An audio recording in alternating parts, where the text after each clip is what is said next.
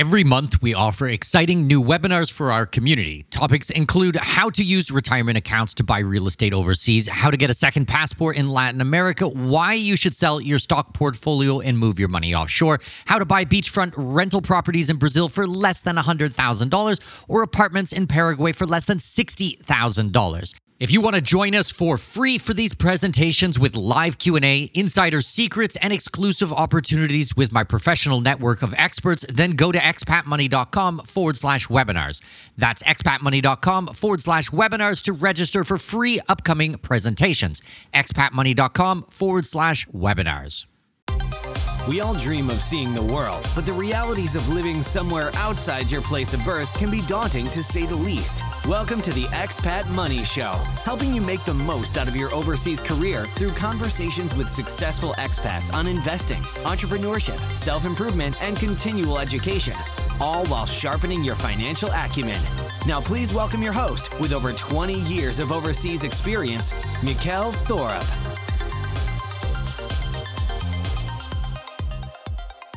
My new book, Expat Secrets, is doing fantastic on Amazon right now. The book paints a clear picture on how to internationalize your life. We get into how to use the offshore markets to protect your assets, minimize your taxes, and grab yourself a second passport. We talk about the best places to live, the best places to hold your wealth, and the best places to run your business from. At the end of this book, you'll have a much clearer picture of how things fit together and what steps you need to take in your own life to diversify your business, wealth, and life overseas. You can grab a copy on Amazon today by searching Expat Secrets or going to expatsecretsbook.com. That's expatsecretsbook.com. Okay, let's jump into today's interview. You're gonna love this conversation. Let's do it.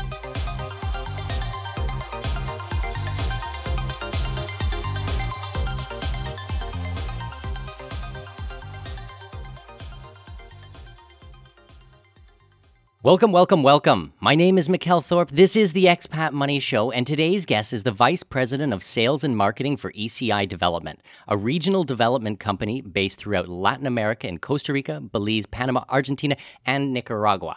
From the ground up, she has built and grown the sales and marketing department at ECI Development, and she has structured the Teak for Residency program in both Panama and Nicaragua to assist those looking to pair up residency with alternative options outside of their home countries. Originally from the suburbs of New York, she now calls San Pedro, Belize home. Please welcome to the show, Rachel Jensen. Rachel, how are you? Thank you, Mikkel. Doing very well. How are you doing today? I'm very happy to have you here, Rachel. Thank you very much. Rach, why don't you take a couple of minutes and kind of go through your backstory? How did you get working in real estate? How did you get down this avenue? I just love real estate so much, so I'm so curious and interested to learn from you today. Sure, absolutely. Well, I always thought I wanted to be a dermatologist when I was growing up, but I can tell you that I've had a passion for real estate since I was young. My mom and I used to go to open houses all around the neighborhoods, even though we weren't looking to buy a home, but we were just looking to see what was included in the home, what they were offering. And in addition to that, my grandfather has owned rental real estate in New York for years. That was his business, and it's what he's still doing today. So there's always been this real estate inside of me. But growing up, I thought I wanted to be a doctor. So I went to college, taking the pre-med classes, taking Spanish as well, and then ended up traveling throughout my years in college to Nicaragua first as a medical mission trip, and then to Spain for a study abroad. And then towards the end of college, I realized I didn't really want to do that anymore. So I was exploring options. I registered to join the Peace Corps to teach English in Panama, but didn't end up doing that because instead I took an internship with a real estate development company that was in Latin America, which is ECI Development. So right out of college, I jumped into this international real estate world, which really looking back on it, you can kind of tell what you're going to do in life based on what you really enjoyed doing when you were younger. Before people really told you, you have to do this, or you have to focus on that, or this is what you need to study in school. And looking back on it, and I saw I really did have this passion for real estate. So over the past 7 years, been working down in Latin America. Obviously, their real estate is a little bit different than it is in the States, a little bit different than it is in New York for sure. But it's been a great opportunity to learn about the different real estate laws, what's changing, the regulations there. In addition to that, I do personally own real estate in both Latin America and, of course, in the United States, but have really seen the real estate industry grow and blossom in Latin America. And Belize, as you mentioned, is home for me today. Watching the real estate market there since 2012 has been such an amazing opportunity. We're seeing this growth in the number of tourists coming, this growth in the number of real estate development projects, and really this heightening of awareness of ownership of real estate in a foreign country. And I think for so many people, and this is a conversation I have quite a bit, for so many people, they think that to own real estate overseas, they need to be a millionaire. And that's typically because we've heard celebrities who have houses in the Swiss Alps and celebrities that have houses in Lake Como and France and wherever else in the world where it sounds like such a luxurious, expensive lifestyle. But with ECI development, we build real estate really designed for that middle class market where we can still deliver really high quality luxury product, but not necessarily have that two, three, $4 or $5 million price tag associated with it. So being able to offer condos for 125,000 or $200,000 for a two-bedroom, two-bath house has really been rewarding. And so it's neat to see that more people are becoming aware of this industry outside of the United States. I know we're in a market right now in the United States where rental real estate opportunities are amazing. The rental market is great, and the market generally is doing quite well. So while people have this excess cash lying around, what they're doing is really diversifying themselves, taking themselves overseas, building up that portfolio to include places that maybe they wanted to own real estate but haven't had the opportunity to do it. Maybe they like it because they want to vacation there, or maybe they're just simply looking not to have all of their eggs in one basket. So real estate is definitely a passion of mine. I It might sound boring to some folks, but I do like to keep up on the laws and the regulations and understanding what's going on in the marketplace. And of course, how we can best position ourselves to really help clients find the properties that they're looking for. So you really have a very unique background in it because traditionally, like I've had a lot of people on the show who deal with real estate, but usually they just come in from purchasing real estate, whether that be single family homes or apartment buildings or multi-doors, and you've done that not just in the United States and in Central America, but you've also been working for the last, say, 10 years in the development side of it. So you really have it from multiple angles, which I just think is so interesting. Yeah, so it is really interesting. And I think one of my favorite parts about it is really taking a look at what the market is looking for and what the market wants and who the market is. Because I could tell you, when I was first beginning, most of the people who were buying real estate overseas were retirees. And that hasn't necessarily changed. Retirees are still buying real estate overseas. But over the past decade, internet access has gotten 1,000 times better in a lot of these countries.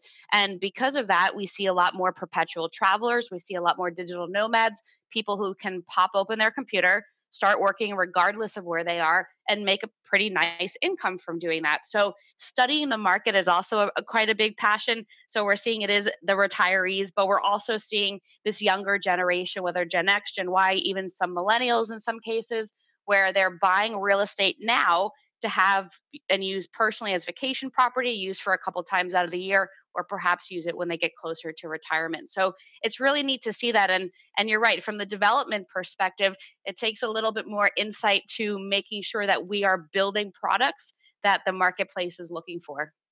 Okay, so I want to pick your brain a little bit about the development side because that's not something that I have a huge background in myself. Like I owned real estate, apartments and things like this, but that's so very different than actually building the places. So I want to know, like, straight off the bat, how do you guys end up choosing some of the locations? Like I know you guys have a project that is going in Argentina right now. You're all through the Caribbean and Central America. Talk to me a little bit about the criteria that you guys look for and how that all fits together. Of course. Well, with our company specifically, our business model is built upon having products for everybody. And what I mean by that is not everybody necessarily wants the Caribbean, not everybody wants a vineyard estate, not everybody wants the Pacific. Some people want mountains, and everybody has a different idea of where they want to own real estate. And this goes back to Del Webb's concept of Sun City, where he understood people were going to retire. Some people wanted to retire in Arizona, some people wanted to retire in Florida, some wanted to retire in the Northeast. So what he ended up doing was building about 21 communities and really captured, well, 50 communities throughout 21 states, but he really captured this essence of building real estate, building communities in places where people wanted to be versus where the developer wanted to be. And so with our organization, we took a very similar approach to it. So we do have property in Belize, specifically on the Caribbean, and that's great for people who are looking for Caribbean properties. We also have property in Costa Rica and Panama, and right now the less popular Nicaragua. But this is great for us because what we're able to do is offer consumers choice, and not just choice of what Pacific Beach they want, but choice of prices. Because when you go up and down the region there, you're going to find that some markets have already matured, like Costa Rica, for example. So getting in is going to be more expensive. Now, if you're looking for entry level pricing, if you're looking for appreciation, somewhere like Nicaragua, where right now is the best time to buy, prices have never been lower. If you're able to hold on to real estate, the appreciation is there. But having options like that. And then, of course, places like Argentina, because some people want to retire in a climate similar to Napa Valley. They want to be surrounded by vineyards. Maybe their passion is the outdoors and drinking wine and eating well, but they're not necessarily able to do that in Napa Valley because they don't have that $3 million to get started. So, as our organization, what we look to do is work in places where people want to be. We do have a couple more strategic acquisitions coming up. One of them is in Ecuador in the tropical highlands, which is often referred to as springtime all the time, eternal springtime. So, there you have cooler climates. You have more of a hilly landscape versus a beach. One of the things that is very important to us as we are looking at new countries and considerations is making sure that as developers and for our clients, we can get title. Now, this is something that we'll probably talk about during this conversation today, but if we cannot get title to that property, we are not willing to purchase it. And the reason for that, and you've probably heard this over and over, is it can become the Wild West outside of the United States, where laws are different. But what that just means is you have to do your due diligence a little bit more and you have to really understand what the laws are in that country. And we don't feel comfortable buying property necessarily where we can't get it titled in our name or at least put in a trust or something along those lines. And there are opportunities like that where you'll find beautiful beachfront property, but you can't get title, you can't get in the trust. There's nothing that you can really do in order to legally hold on to it. So for us, it's all about offering geography, making sure that wherever we go, we do get that title, and that we're really building product that our consumers and clients are looking for. Well, there has to be so many challenges opposed to, say, a normal, and I quote unquote, normal real estate development company where it's just done in the United States. Like maybe to go, for them to travel, they would go out of state and they would start building in a different state. Like there's got to be so many challenges from doing from Argentina all the way up to Belize. Like that is just a huge geographic region and so many different laws and different countries and different languages and different things like that. Like I just want to hone in a little bit on, because I'm just curious myself, like what are some of these other challenges you guys face as a developer, and then I suppose how do you overcome them? Sure, that's a great question. And let me start from the beginning there. One of the most important things to do and that we do as an organization is finding an expert in that country. And usually it's a real estate attorney, somebody who can help guide us through those laws. We do a tremendous amount of research personally to go through all the real estate laws and regulations to make sure we understand it. But having an expert, having a professional there who can help us guide through it. And sometimes in these countries, you may do the entire process right, but it may be more of a relationship based country where you really need to know the people that you're working with and then build the relationships to make something happen. So, one of the best pieces of advice, and this is true for people who are looking at owning real estate personally as well, is finding a real estate attorney who you can work with, whom you feel comfortable with. If you only speak English and you're working in a Spanish speaking country, you probably want to find an attorney or a representative who is speaking both English and Spanish so that there can be that translations that can be done. Now, Mikkel, you mentioned something. What are some of the laws that are different, or what's something that we needed to be a little bit more conscious of when going into the country. And one of the big differences is common law versus civil law, and ownership of real estate in different structures in those countries. So, places like Panama, for example, you cannot own real estate in a trust. Places like Belize, because it's a common law country, you can own real estate in a trust. So, something that's very important for us as an organization is making sure we're structuring all of our assets correctly, because we have our parent company, ECI Development, which owns all of the different real estate companies in the 5 different countries that we talked about. So that needs to be structured properly. But we don't try to go into these countries pretending we know it all.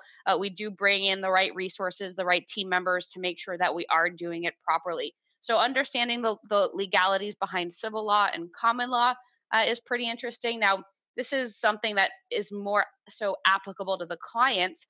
But in the United States, people who have a self directed IRA or an IRA where they can invest freely in tend to look at opportunities of real estate in Latin America.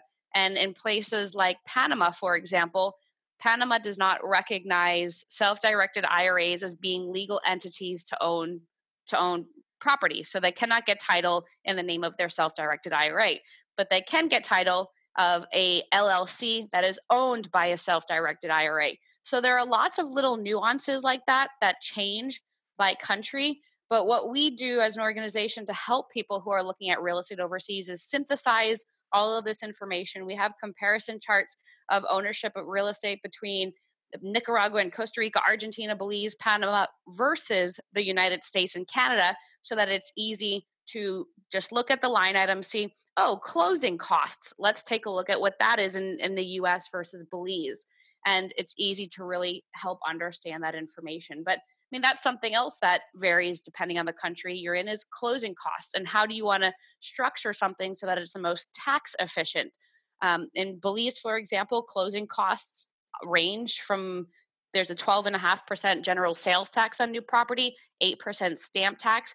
And so now you're instantly at 20.5% closing costs on brand new construction. In places like Nicaragua, for example, it's 6%, about up to 6% closing costs. So understanding some of those differences. Like I mentioned earlier, it's really important for us to know that we as foreigners can get title to the properties. So there are some places that we don't necessarily go in because we cannot get those titles.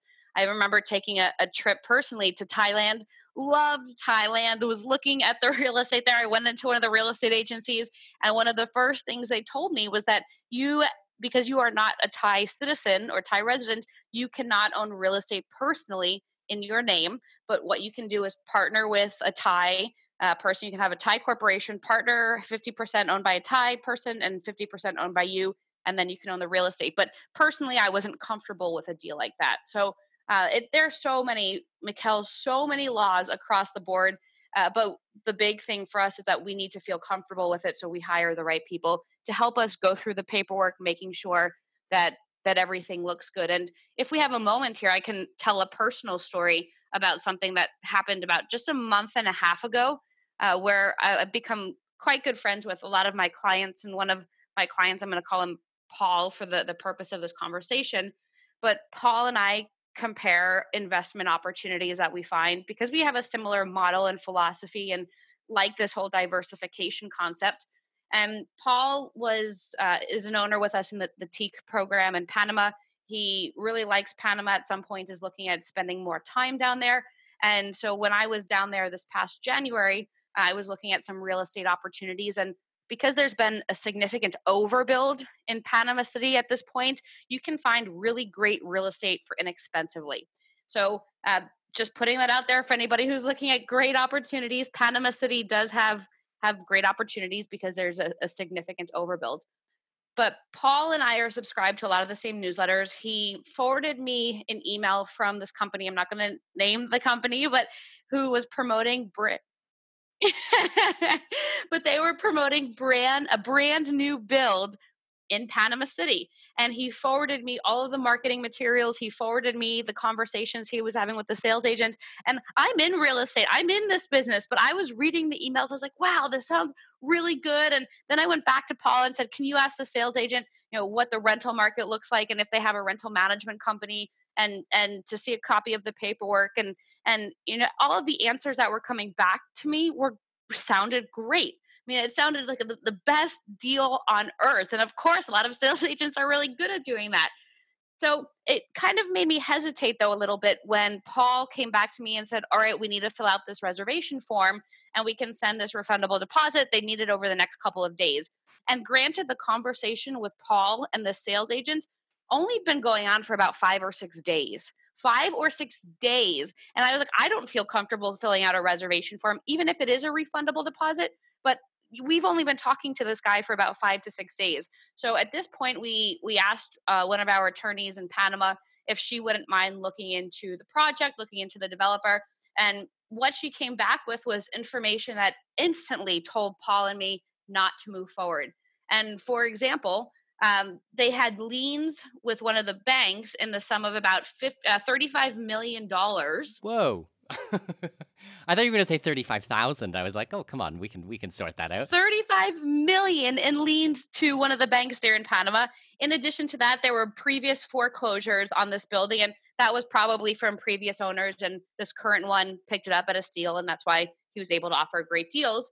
But in addition to that, the contract, so we got a copy of the contract from the sales agent, but the contract wasn't in the name of the owner that was in the public registry. In Panama and in a lot of these countries, most countries, you can get a copy of what's deeded in the public registry to see if the deed matches who's selling you the property. And then that's obviously a big red flag. Is this person who's selling the property legally able to sell the property even though it's not titled in his name? And then lastly, these are 4 really big red flags. And then the last one was that they only had about 3 stories built. And this was, 20, 25-story structure. And they wanted 100% of the money. So that you send a refundable deposit. If you want to move forward, you send the rest of the money. But, they were things that just you necessarily, or we as buyers didn't necessarily know, wouldn't have known if we didn't spend a little bit more time digging into the project. And I'm very, very glad that we didn't do it. Although the numbers looked good and just the result of what it could have produced looked fantastic.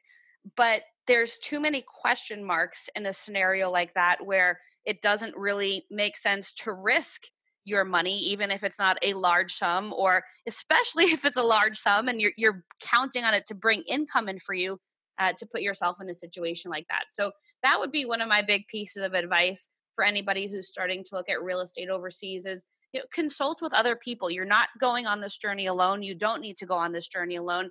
I've been lucky enough where I have clients who I do investments with outside of our own projects. And in addition to that, there are attorneys that we work with who we're able to bounce ideas off of each other. And, sometimes they require a fee up front, the attorneys do, in order for them to complete their due diligence for you. But if it's $1,000 and that saves you $125,000 from making a big investment mistake, well, that's probably the best $1,000 that you can spend. So bear that in mind. Is you may have to pay a little bit for it, but in the end, especially because a lot of these countries are considered Wild West territories, it would make sense to do that sort of due diligence beforehand.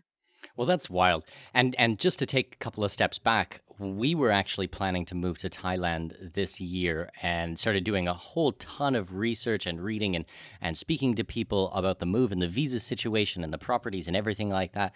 My mom actually went over to Thailand for a month and started shopping for a house for us.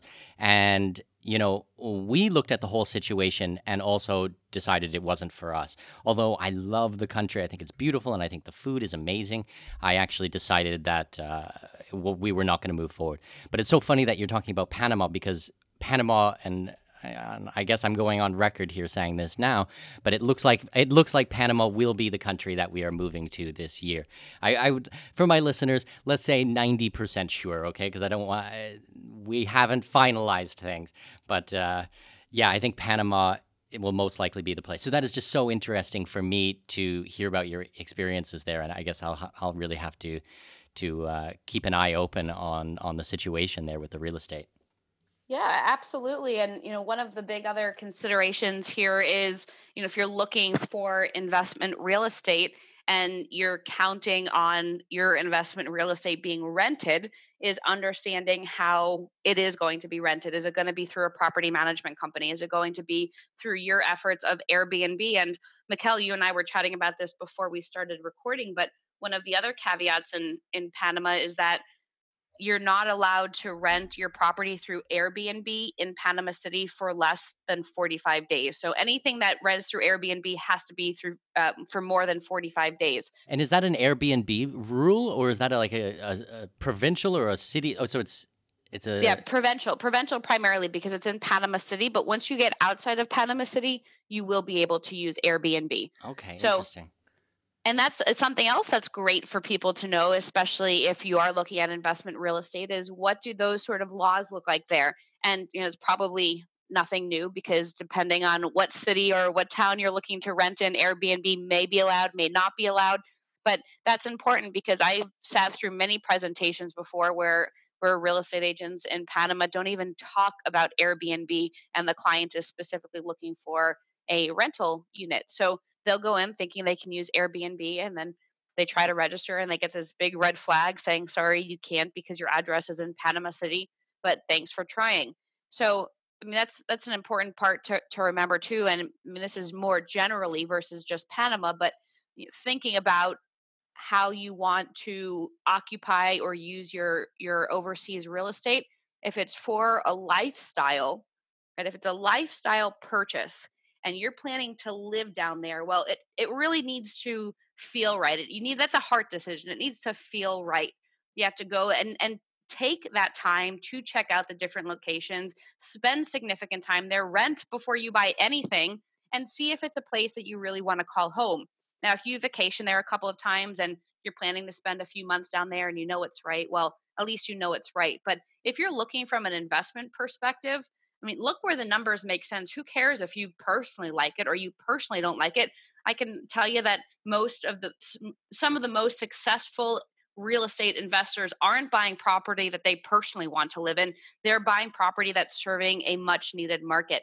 So remember that as you're buying real estate. I think many of us want the best of both worlds, where especially if it's in a great country like Costa Rica on the beach or Nicaragua or Argentina, where we want to be able to use it and then also have this great rental income as well. But that's not necessarily the what happens. And for example, I have rental property in Memphis. I've visited once. Memphis isn't necessarily a place where I'd want to call home. I know many people who do live there, but it's serving a market that right now is in a really big demand there. And so that's really important for people to understand as they're looking at that real estate side of it. And then looping full circle to this point here is that for people who are looking for investment real estate, is look where the demand is. Understand, is your demand going to be a local market, or is it going to be an expat market or a foreigner market? And if there are big differences between real estate in a local market and real estate in an expat or vacation market. So a lot of considerations. And I think one of the most important guides that you can go through is our global property resource kit. And I would recommend emailing expat@ecidevelopment.com, expat@ecidevelopment.com. And in that guide, we go through the 15 must ask questions when looking at real estate overseas. There's also a really fun quiz in there. If you are looking to move overseas or considering spending time in another country, there's a quiz in there called Am I Ready to Move Overseas? And it's fun. It's 15 questions. It's easy to do. But using resources like that will help you through the real estate process. And again, just email expat@ecidevelopment.com. Put KIT, KIT, in the subject line, and we'll know which document to send you over there. But really, really great resource. I know, Mikkel, you've been through it a couple of times, and it's one that people really keep by their side when they're going through this real estate process, because they can open up the pages, flip to question number 3, remember to ask, is it plumbed for hot water? Which sounds so silly to ask, especially if you're coming from a developed country, but it is one of those questions that you do need to ask. I remember reading about that. I thought that was just wild. It was like, okay, now I'm going to try to go from memory here, but it was basically like that the master bedroom shower would have hot water, but say the spare bedroom bathroom would not have hot water. Like it would be both sinks would be coming out of would be split going to the cold water. Yes, and I can tell you from personal experience. So I lived in Nicaragua for quite some time, and where I was living, it was a beautiful house, but I was living with a family, but I was living in the maid quarters, which was lovely. I mean, there's a great space. I had my own room, my own bedroom. The house, I mean, the house was beautiful. It's one of the most expensive parts of Managua, but my shower and sink didn't have hot water. So this is Mikkel when I was in the best shape of my life, because I would go running around the community for about an hour, get really, really hot so that the cold shower felt nice when I jumped into it. But yeah, this is exactly the reality of what's being built. That's just crazy. But these are things that like I never would have thought of. I've been traveling for 20 years. I've been to Nicaragua and Belize and Costa Rica and all of these countries that we're speaking about today. I've been to every single one of them. It would never even occur to me to check that well, it wouldn't have occurred to me to check before. Now I will, but that's I suppose the advantage of speaking to someone like you. So that's great. It's true. And I was doing a presentation in Houston. This was about 2 months ago with the Houston Association of Realtors. And we were talking about Belize. Belize is a hot country right now, a lot of buzz surrounding it. And the realtors wanted to know how they could help their clients learn about Belize. So I was giving this presentation and talking about the 15 questions. And one of the 15 questions is it accessible during rainy and dry season? And again, when you're in a developed country and there's great infrastructure and a road system and proper drainage, it's obvious you're going to be able to get there in whatever car you drive year round. Now, one of the guys in the audience raises his hand and he goes, I own real estate in, I think it was San Ignacio or Cayo district of Belize, which is the jungle area. And he goes, I bought real estate. He bought, I don't know, about 30, 40 acres where he was going to build a personal home during dry season. And then he went during rainy season and he could not access his property. And he said this in front of the entire class. And he goes, I wish I knew. I wish I knew back then what you're telling me now, because it really would have made a difference as to if I bought that property or not. So as a result, he had to put in hundreds of thousands of dollars of paved road to get to his property. That's mental. Okay, so talk to me about some of the projects themselves. So I know that you guys are doing a Marriott. You guys are responsible for doing the Marriott residency in Belize. This is like the first, I guess, brand name hotel chain or big name hotel chain on the Ambergris Caye, right?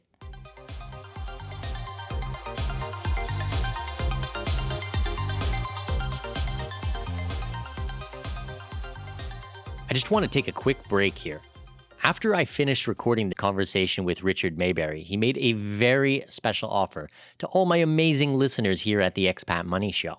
He offered us a 40% off discount on his 1-year subscription to Early Warning Report, his financial newsletter that includes 10 timely issues. If you live in the USA, you get it delivered physically to your door and electronically. And if you live overseas like me, he's going to send it to you electronically in a PDF. Every month when my report comes in, I print it out, sit on my balcony with an espresso, and read it all in one sitting. I rely on Early Warning Report to understand how things fit together from that 40,000-foot view, how geopolitics, economics, and law are affecting my money today. Richard Mayberry's writing in Early Warning Report is the closest thing you are going to find to seeing into the future. If you want to learn more about this special opportunity and claim 40% off the cover price of Early Warning Report today, just go to expatmoneyshow.com/EWR. That's EWR for Early Warning Report.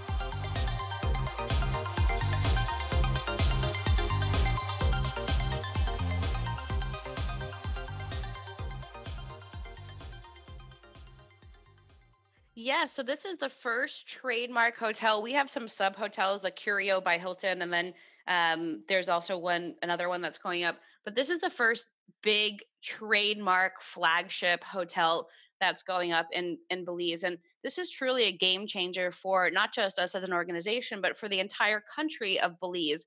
Because what's happening right now is we have a lot of mainstream tourists who are coming to the country, and they've heard about how beautiful Belize is and they want to relax and go explore the Caribbean and the jungles. But when they get to the country, they're wildly disappointed by accommodations. And the reality is that that Belize, Ambergris Key specifically, has really been more of an adventure tourism destination. We've had divers and fishermen and people who don't really care where they're sleeping, but will spend $50 a night and then spend the rest of their money in the water. So accommodations are traditionally more mom and pop style, where the thatched roof, and maybe when it rains too hard, the thatched roof leaks and the person may get a little bit wet, but no big deal because they don't really care about their accommodations.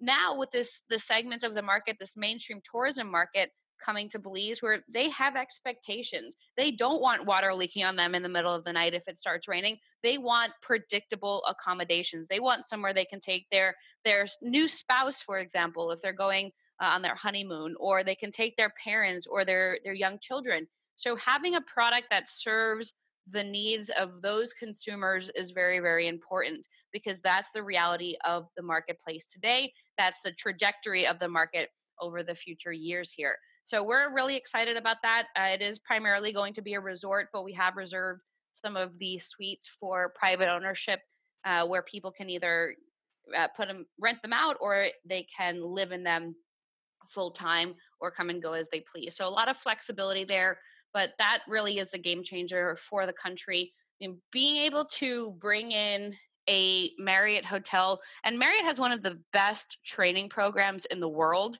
the best training programs in the world, and being able to bring that sort of program into the country, train the people there so that whether they stay with us for a year or 5 years, they're qualified, and then they can really make sure that the tourism industry grows and prospers in the country, because tourism is relatively new, relatively new compared to other parts of the world. So having these credible programs where we can teach about tourism in the hospitality industry is key to a successful tourism market there.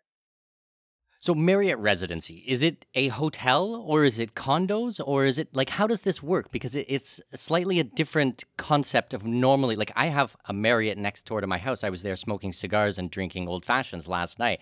And it's just strictly a hotel, like a true blue 5-star hotel. But this I think is a little bit different or modified, I suppose. It is. So in total, it's 202 keys. And we're allowing 40%, so about 68 of those condos to be owned privately. So by people like you, people like me, where you get title to the condo. Now, once you have title to that condo, it can be put into the rental program with the hotel, or you can live in it full time, or come and go as you please. So it is very different. It's not a timeshare, it's not a vacation club. It is physically, you get physical title to it. It is considered yours. Now, I mentioned 40% of the residences, that's 68 in total, 68 keys in total, are going to be offered for private ownership.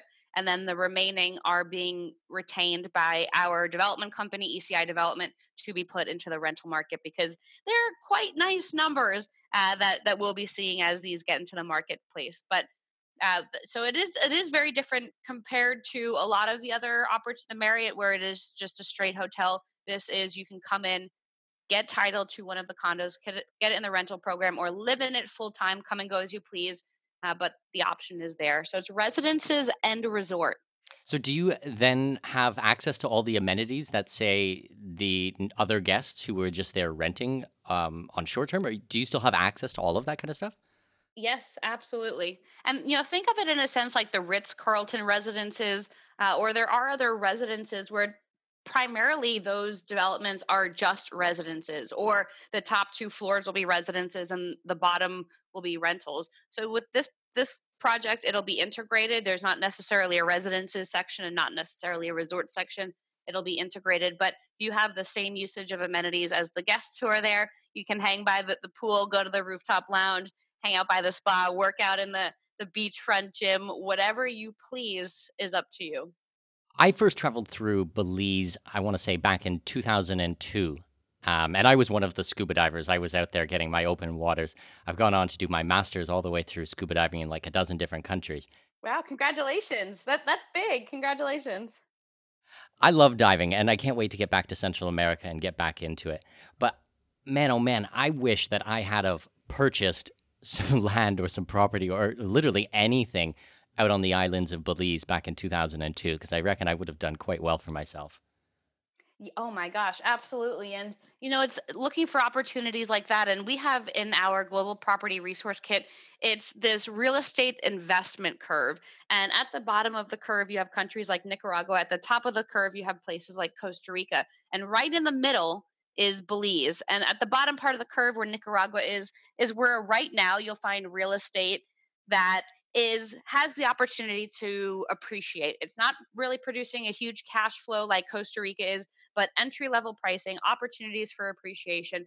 At the top part of the curve, you have places like Pacific Costa Rica, Guanacaste, Jaco, where it's been in the rental market for 20, 25 years at this point. So there's a developed rental market there.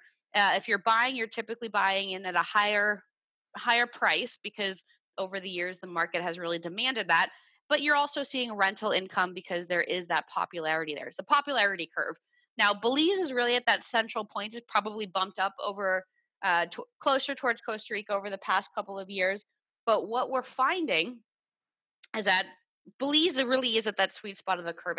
Prices haven't plateaued. I mean, it definitely it wasn't what it was when you were there in 2002, but it hasn't yet plateaued. And so what's something that we're really cognizant of is buying real estate in properties that are all across this real estate investment curve, this popularity curve, because they're at different points of their maturation in the rental industry. And just depending on what you're looking for, like if Mikkel, you were able to buy property and just hold on to it for 20 years, and property taxes there are minimal, so you wouldn't be paying 60, 70, $80 a year just to hold on to it.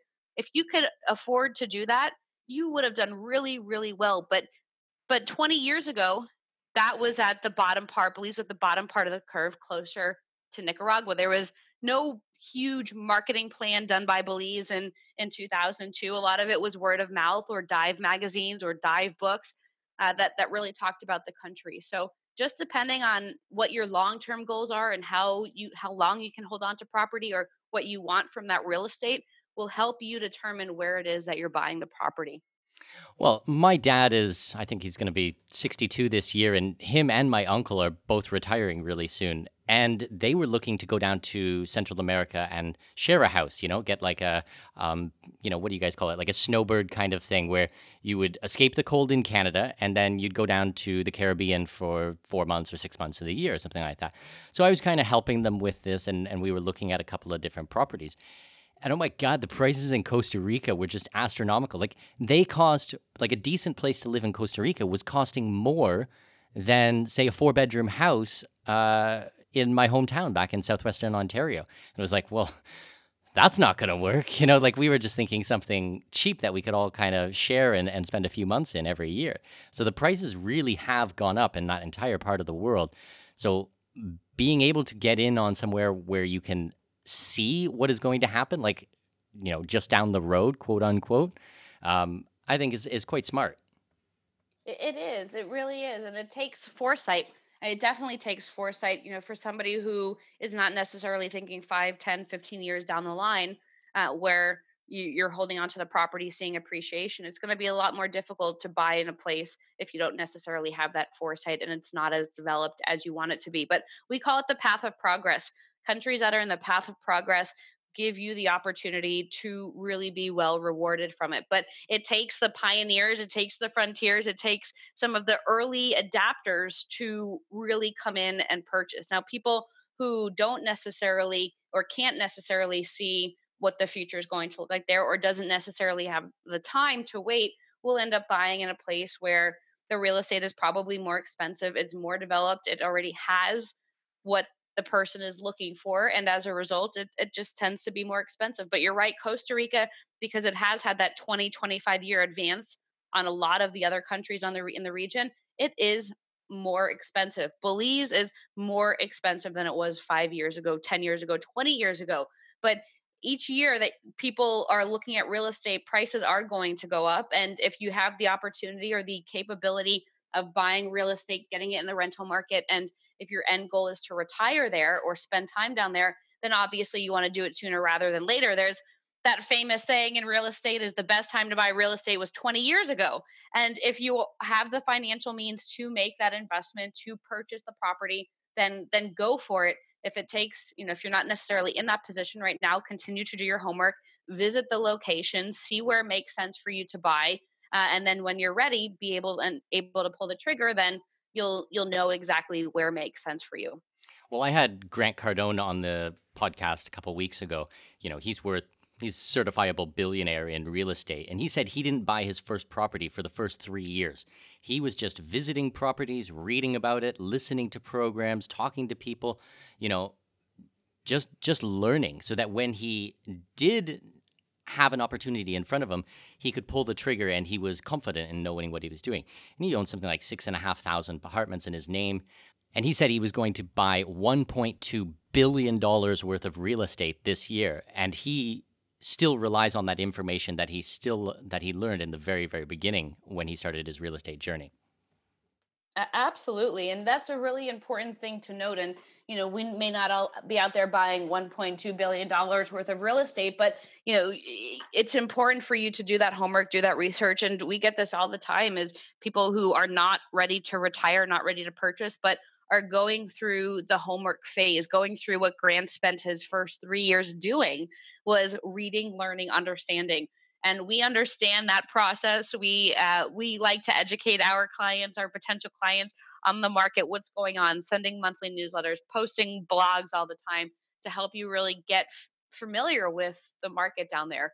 So we do encourage everybody to, of course, get that global property resource kit to start, but of course, look at different outlets, get familiar with the companies that you're looking at.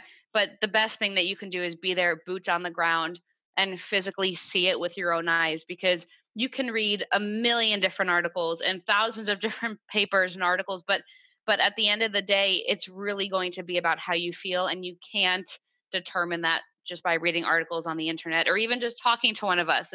It's we can help you get more informed, but for you to really feel if it's right, you do need to be down there in person. So, how would you suggest to people to be able to do that? Just jump on a plane and just show up and start knocking on doors and talking to people, or what do you recommend? What I would recommend is, if you're looking in Belize or Costa Rica, and let's say you've targeted on an area that you think you like, reach out to a couple of different developers, talk to them, and then schedule a time to come down, meet with the different developers that you're there. Maybe ask one of them to take you around on a tour so you have an idea of what the town or what that community looks like. Because you don't want to necessarily have to go through it alone, and you don't have to. But then also, when you're walking, I would recommend walking around on your own after you go through those tours, and synthesize your information a little bit, but talk to other people who are there. I can tell you, I'm on Ambergris Key. It's the number one destination in the country right now for tourism and expats. And you can sit down at a local beach bar. You can whip out some of your notes and then just start talking to people who you meet at the beach bar to get their perception on it and what they expect. Now, the other thing I would even recommend is asking, if you're talking to a developer, ask the developer for a few real people that you can talk to, and have it be clients, of course, and you'll probably want a few of them so that you can get different ideas and different overviews of what people have experienced and how they feel about their situation there. But if you're buying a resale property, then you may not necessarily have the chance to meet the owner. You may just have the real estate agent or the sales rep there to meet you. But at that point, I may even recommend bringing in, if you have a real estate friend, bring a real estate friend with you on these trips. Because one point I didn't note earlier is that real estate agents in a lot of these different countries don't need to be licensed. So what that means is there are people who just want to show properties, hopefully earn a commission from it, but are not experts in what they're selling. And that means they're not going to know about the water pumps and what year they were purchased, or how much electricity bills are, or a lot of these considerations that we ask when going through the real estate process in developed countries like Canada and the United States. So there are a few things I would definitely prepare beforehand. Get in touch over the internet with different developers and real estate agents. When you're down there, take a tour of the different properties, take a tour around the town, make a list of the pros and cons that you like about each of them, talk to people who are there. And if you have the ability to do so, bring a real estate friend with you who is a realtor or just an agent, and have them walk through the properties with you because they might be able to point out some things that you wouldn't have considered. Those are great tips. So we've spent a lot of time now talking about Belize and a little bit about Panama, but you guys actually have a project that's going on in Argentina. So I guess my first question is just why Argentina? Like, what made you guys decide that you wanted to do a development there, opposed to the Caribbean, which you've been traditionally in over the last 20 years? Great question. So we knew that we wanted to get into the vineyard setting because what we really believe in is serving our clients with choice and choice of where they want to be. And we have great properties in the Caribbean, specifically in Belize right now. And we may be looking at other opportunities in the Caribbean, but our next acquisition that we wanted to focus on was a different geography. And it is different in many, many ways, but we were focusing on picking up a vineyard estate property in either Chile or Argentina. Now, as an organization, we've been focusing on this for the past 7, 8 years, knowing that at some point we wanted to acquire the property. And it just worked out so serendipitously where our CEO, Mike Cobb, has known this fellow, Steve Roseberg, who we're doing the joint venture with for, gosh, about 10, 12 years. They were speaking at the same conferences. Steve had this beautiful property in Argentina. He was looking for investors in the vineyard side of this property. And Steve loves his wine. His son is a sommelier, and they're just experts and passionate about the wine industry. But at the same time, he was growing the grapes and harvesting the grapes. He had allocated a certain area of this estate plantation for residential and rental real estate. So he had lots serviced and surveyed and ready to go, but his passion was not in real estate, it was in the wine. So about 4 years ago, Mike and Steve met up again. They did a horseback ride across the Andes, and all of the dots just started connecting for both groups. And so earlier this year, January 2019, we moved forward with the real estate transaction. And today we do have real estate property that is nestled in between 11-year-old vines, looking at the foothills of the Andes. You see the snow-capped peaks in the backdrop. It is truly an incredible property, and it could not be in a better location. We're about an hour and 15 minutes south of Mendoza. We're surrounded by some of the other best vineyards in the world, really big names in the wine industry. Rothschilds have a vineyard across the street. There's one called the Vines of Mendoza, which is a high-end property where if you want to spend the night there, it's anywhere between $800 to $1,200 a night. If you want to buy real estate, it starts at about $800,000. Bono from U2 has a vineyard right up the street from us. So we're really in this ideal location. And for years, for years, and you see this in the Vines of Mendoza and Casa de Uco and some of the other places around us, is real estate's expensive. The real estate in a vineyard is expensive. But that's just because that's what the perception of vineyard real estate is. Now, you think about Napa Valley, and if you want to own a house within a vineyard, it's going to cost you a few $1,000,000. So, because there's this perception of a vineyard estate being reserved for the top half of the top 1%, it has seemed really out of reach for people who don't have 4, 5, $6 million to spend on real estate.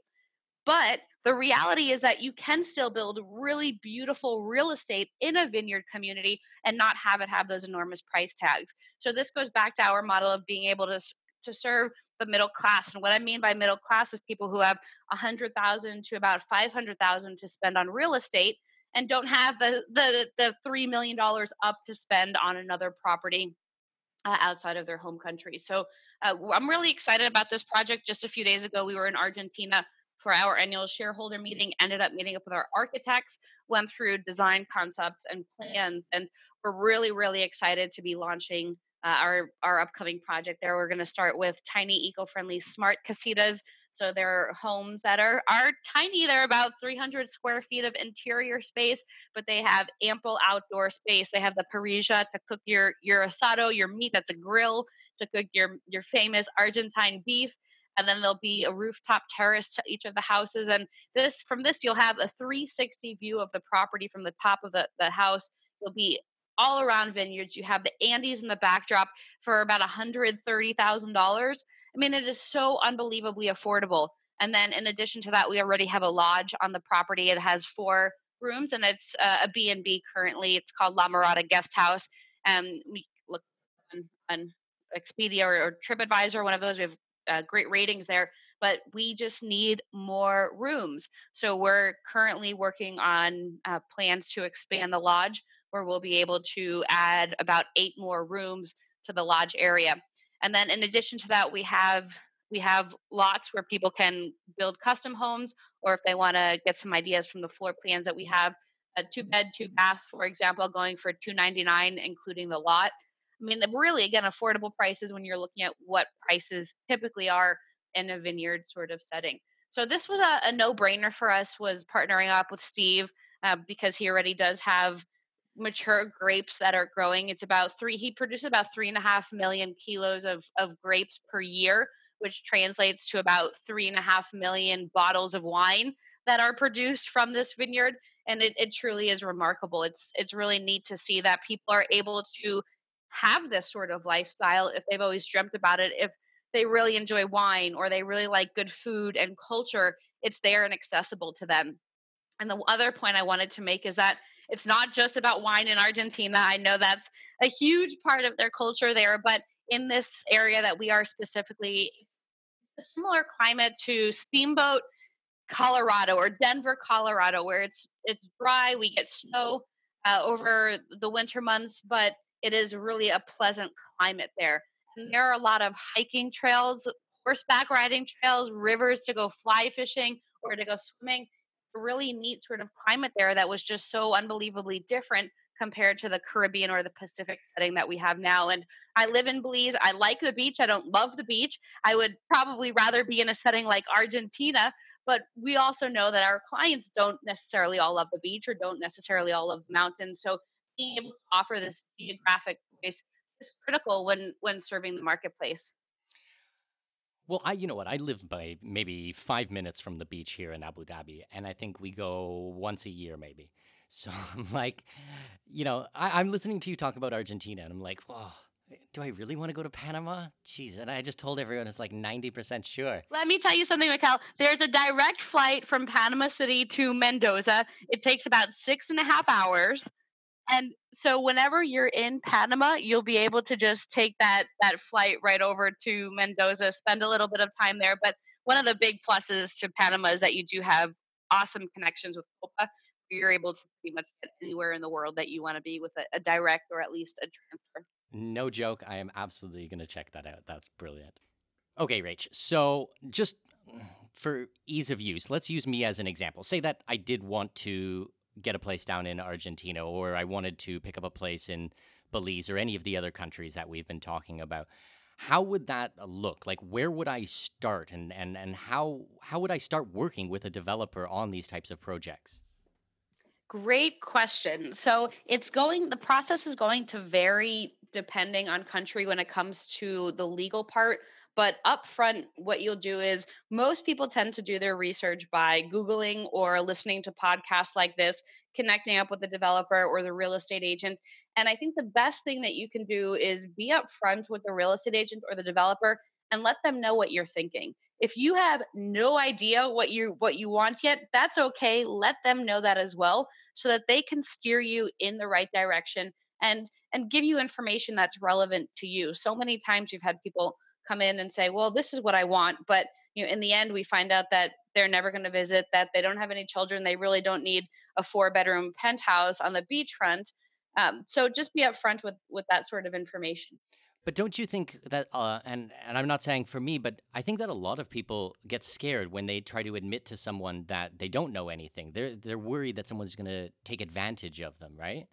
Sure, and that's a really great point. And obviously, when you're in a position like that, I wouldn't don't necessarily be afraid, but see what kind of resources they have available for you. And any great developer or great real estate agent would have a handbook maybe about more information regarding the real estate process, or be able to refer you to blogs or articles or YouTube videos that they watch in order to familiarize themselves with the process.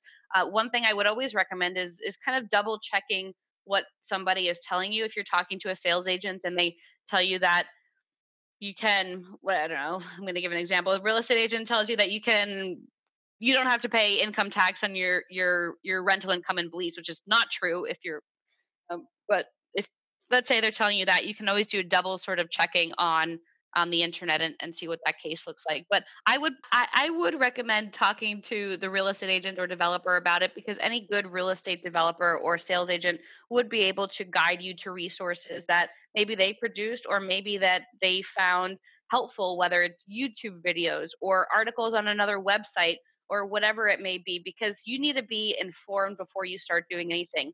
And that may even be a great way to start the conversation is, I'm new to this industry. I'm looking for as much information as possible. Can you guide me to where I can find information about property taxes and income tax and foreign rights for a foreigner buying real estate in this country? Because I mean, gosh, I've had some clients I've been working with for 4 or 5 years who haven't purchased property yet, but they're going through that process of education. And if you're working with a sales agent or developer who doesn't have that sort of patience or is not willing to provide you with those sort of resources, then find another one, move on and find another one. There are plenty out there, and you need to be educated as you're going through this process. Okay, so first step would kind of be reach out to a developer, be honest with them, and then see what type of resources they're able to assist you with. And, you know, if they can't provide that type of information, then most likely this is not the company that you want to work with, especially if you're kind of new to the buying real estate overseas, international real estate type of thing. So kind of what would be the next step? So say we go through this first process and you feel comfortable with the developer or with the sales agent, what would happen next? I would recommend, if everything sounds right to you and you're getting the sort of information that you want, to schedule a trip to come to the country. Now, sometimes real estate agents or developers offer discovery weekends or trips for you to come down and explore the area. Others don't, but you can come down on your own and they'll meet up with you and schedule meetings. So I would recommend booking a trip down to see the property in person. You can do some great stuff with Photoshop these days, and it's really important for you to physically be there, be boots on the ground, and make sure that the information that they're sharing with you is what you're seeing for your own eyes. Okay, and then step three. Let's make this like I don't know, what do you want to do? Like a 5-step process? We do this a 6-step process. I'm putting you on the spot here, Rachel, but I believe in you. Okay, so step 1 and step 2 we know. What would be the next thing? What would be next in line? All right. So next in line, I would say to go through that global property resource kit and ask those questions when you're down there in person.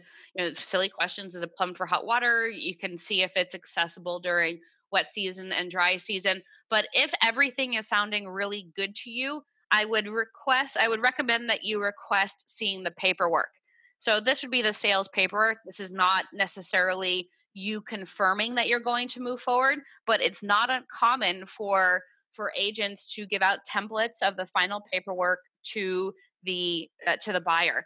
And then within that template, ask them just to give you a breakdown of costs, maybe unforeseen costs that you didn't talk about yet. Because in the countries, there are closing costs, and some there are stamp duties, and others, you as the buyer are going to be paying for the commission and the sales tax on top of that commission for that agent. So get a list, get the paperwork, get a template of the paperwork, and then in addition to that, get a list of all of the costs that maybe are outside of that base cost of the condo, or the home. And then, and I'm sure we could probably do an entire interview or episode just about this, but is there financing available traditionally for purchasing real estate overseas? Oh, gosh, that's a great question, Mikkel. It depends entirely on the developer or the reseller. So it's very, very difficult for foreigners to get real estate financing from a local bank. And typically their bank in the United States or their home country is not going to finance on property in another country because they don't have any legal right over it. So what I would recommend if you are dependent on financing is, number one, seeing if the developer has it or seeing if the reseller has it. Or what's I've had some clients do in the States is they've taken out a second mortgage or primary mortgage against their home, or they've gotten a line of credit from their bank in the US and use that. And there are options. We work with one called Key Bank, CAYE. They provide international financing for foreign clients. Now, don't be surprised, don't have sticker shock when you hear the interest rates, but typically they charge 11 to 13%. We were able to negotiate to a good 6.9% interest. So happy about that. But there are options. KeyBank is one. But if you are looking for alternatives to that, then getting a mortgage against your home or getting a line of credit is a great way to go about it as well. So you end up doing a bit of research, you visit the place, you go through the resource guide, you ask your questions, you get your financing in place. Is that it? Do you buy the place? Do you move in tomorrow, or what happens next? Am I there yet? Not yet. I would recommend hiring an attorney. At that point, a local attorney, and you don't usually want to have the same attorney that the real estate company has or that the seller has, because that could be a big conflict of interest. So hire an attorney, have them do that due diligence. And this is the part, point four, where my friend Paul and I really got to the point of understanding in Panama that this was not the right project for us. We've done our research. I'd been to Panama, I knew where the project was. We understood the costs that were involved, saw the templates of the paperwork. And then step number four is where we hired the attorney to do that background information for us. So I would consider that a step on its own. It will take a little bit more time. It will add to that sales process, but it can save you hundreds of thousands of dollars now rather than learning down the line that it's not necessarily the right project or the right opportunity for you.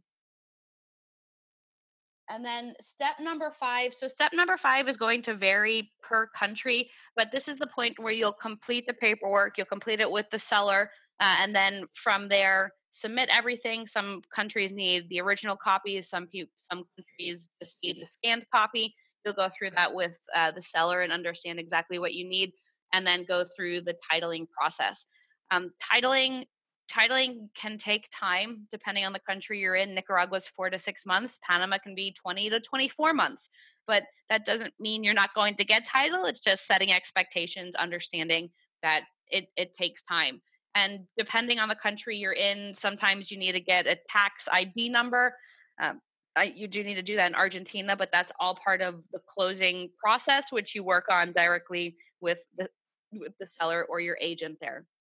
And then places like Belize, for example, they don't require you to have a tax ID, but they do require you to fill out paperwork, get items authenticated or notarized or apostilled. But you'll go through that with the seller so that you don't have to go through it alone.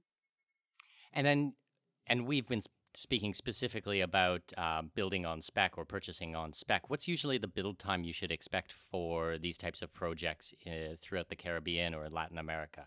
Are they similar to what we would expect in North America, or longer or shorter, or? Longer. I would definitely include 2 to 4 months on whatever any developer or real estate agent tells you that the timeline will take. In Belize, the quote, the slogan on the flag is "In the shade we flourish." I mean, quite literally, you see that at some of the construction sites where the construction workers are sitting there flourishing in the shade for a couple of hours. But I mean, and that's not really a critical part as to where the time is, especially in countries like Belize. What you tend to have is an import of a lot of the construction materials because Belize does not produce any of the materials there in the country. So you need to bring in the steel, you need to bring in the cinder blocks. And so a lot of that adds time onto the construction period. So I would say it will take a little bit longer than you're expecting. Add 2 to 4 months on top of it, but it will get built. It will get built very very well, but it just takes a little bit of time. Perfect. That makes sense. I've traveled so much through these countries, so I had to throw that in there to, a little bit of patience, I think, goes a long way. It's true. And there's a saying that we have in Belize for foreigners who are coming to live in the country for the first time or even just vacationing. And it's pack your patience. Pack your patience. Out of everything that you bring with you, that is one of the most important parts because there are different processes and procedures and timelines. And it's not going to always go on track and it's not going to be perfect. But if you're able to take a step back, take a deep breath, understand that it is being worked out, you're going to save yourself a lot of gray hairs, a lot of wrinkles, and a lot of stress, knowing that it will get done and you can be patient about it. Well, that's true. Like you can't expect to get a place in Argentina for $300,000, where the same property in Napa Valley would be $3 million, and expect that everything is going to be exactly the same. You're getting a massive discount on the property, the land, everything else. You pay for it in other ways. So it's important to be mindful of these things, I think.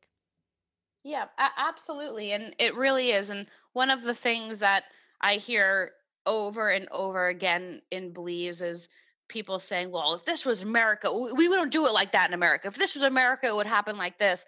And one of the things to remember is that you're not buying in America, you're buying in another country, you're buying overseas, and they have a way of operating. And it may not be the most efficient, but it's what works there. It's what they are comfortable doing. Now, there may be room for improvement, but you know what? That's not up to you to decide. So let them continue as they're operating if it's working for them, and just be grateful that you have the opportunity to own real estate in that foreign country, because there are a lot of countries where you as a foreigner can't come in and buy the real estate, but being able to have that opportunity, that luxury of owning beachfront real estate in the Caribbean or vineyard estate in Argentina is truly an amazing opportunity. Brilliant. Super, super interesting interview today, Rachel. My goodness, I have learned so, so much. Kind of hard to keep track of everything. If my listeners, if they've learned a lot, if they want some more information, if they want to get a hold of you and find out more about what you do, where can we send them? Yes, please email us expat, EXPAT, at ECI Development, ECIDEVELOPMENT. And from there, if you want the Global Property Resource Kit that we talked about a couple of times, that's a purely educational document that is meant to help you as you're beginning or going through that process of looking at real estate overseas. We'll send that over to you. Just write KIT, KIT, in the subject line, and we'll email that over. But other than that, you can reach out to Mikkel if you have any specific questions, or just send us an email to expat@ecidevelopment.com, and we're happy to help you going from there. Brilliant. I love it. Thank you so much for your time, Rachel. I really appreciate it. You have a great day. I'll talk to you soon, okay? Thank you, Mikkel. You too.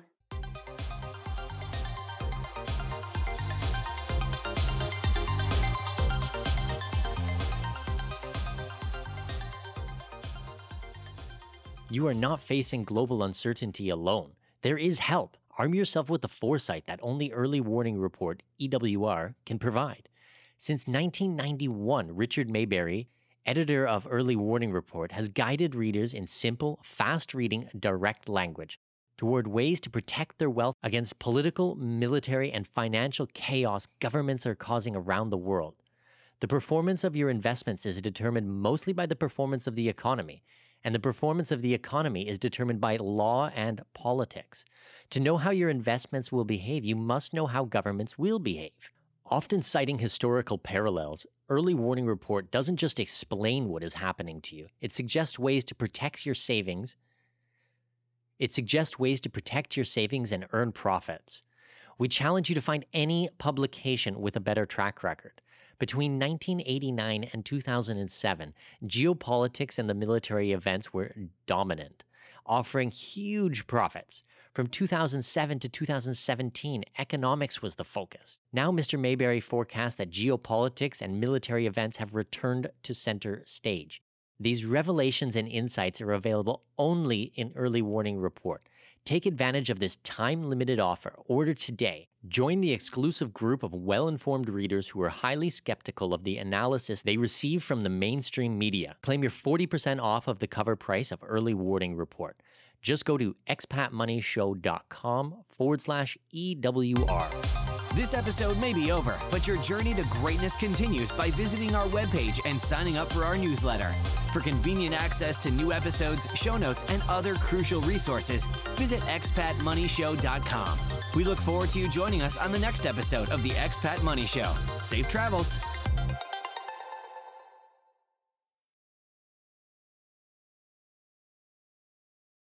I have managed to secure exclusive rights to a block of villas in one of the hottest up-and-coming regions in my current home country, Panama. Join me Saturday, May 4th at 10 a.m. Central, 11 a.m. Eastern Time for our special presentation called Investors Workshop, capitalizing on the globally recognized resort brand coming to Panama. We will discuss how the tourism landscape in this region will change rapidly upon the public announcement of this project, and how I have secured the rights for my clients to capitalize on this opportunity before anyone else. Thanks to my connections in the region, I have negotiated pricing that front runs everyone else. Think early bird pricing. From gourmet restaurants to vibrant clubs, poolside activities, and even live bands, this resort is going to pump some serious life into the region. But this isn't what excites me or what should excite you either. The exciting part is that these world-class amenities and top brand will attract tens of thousands of tourists. Tourists who will fork over top dollar to stay at our investment properties. Register free at expatmoney.com/webinars. That's expatmoney.com/webinars to register for this free real estate workshop. See you on May 4th at 10 a.m. Central Time. That's 11 a.m. Eastern Time. Go to expatmoney.com/webinar.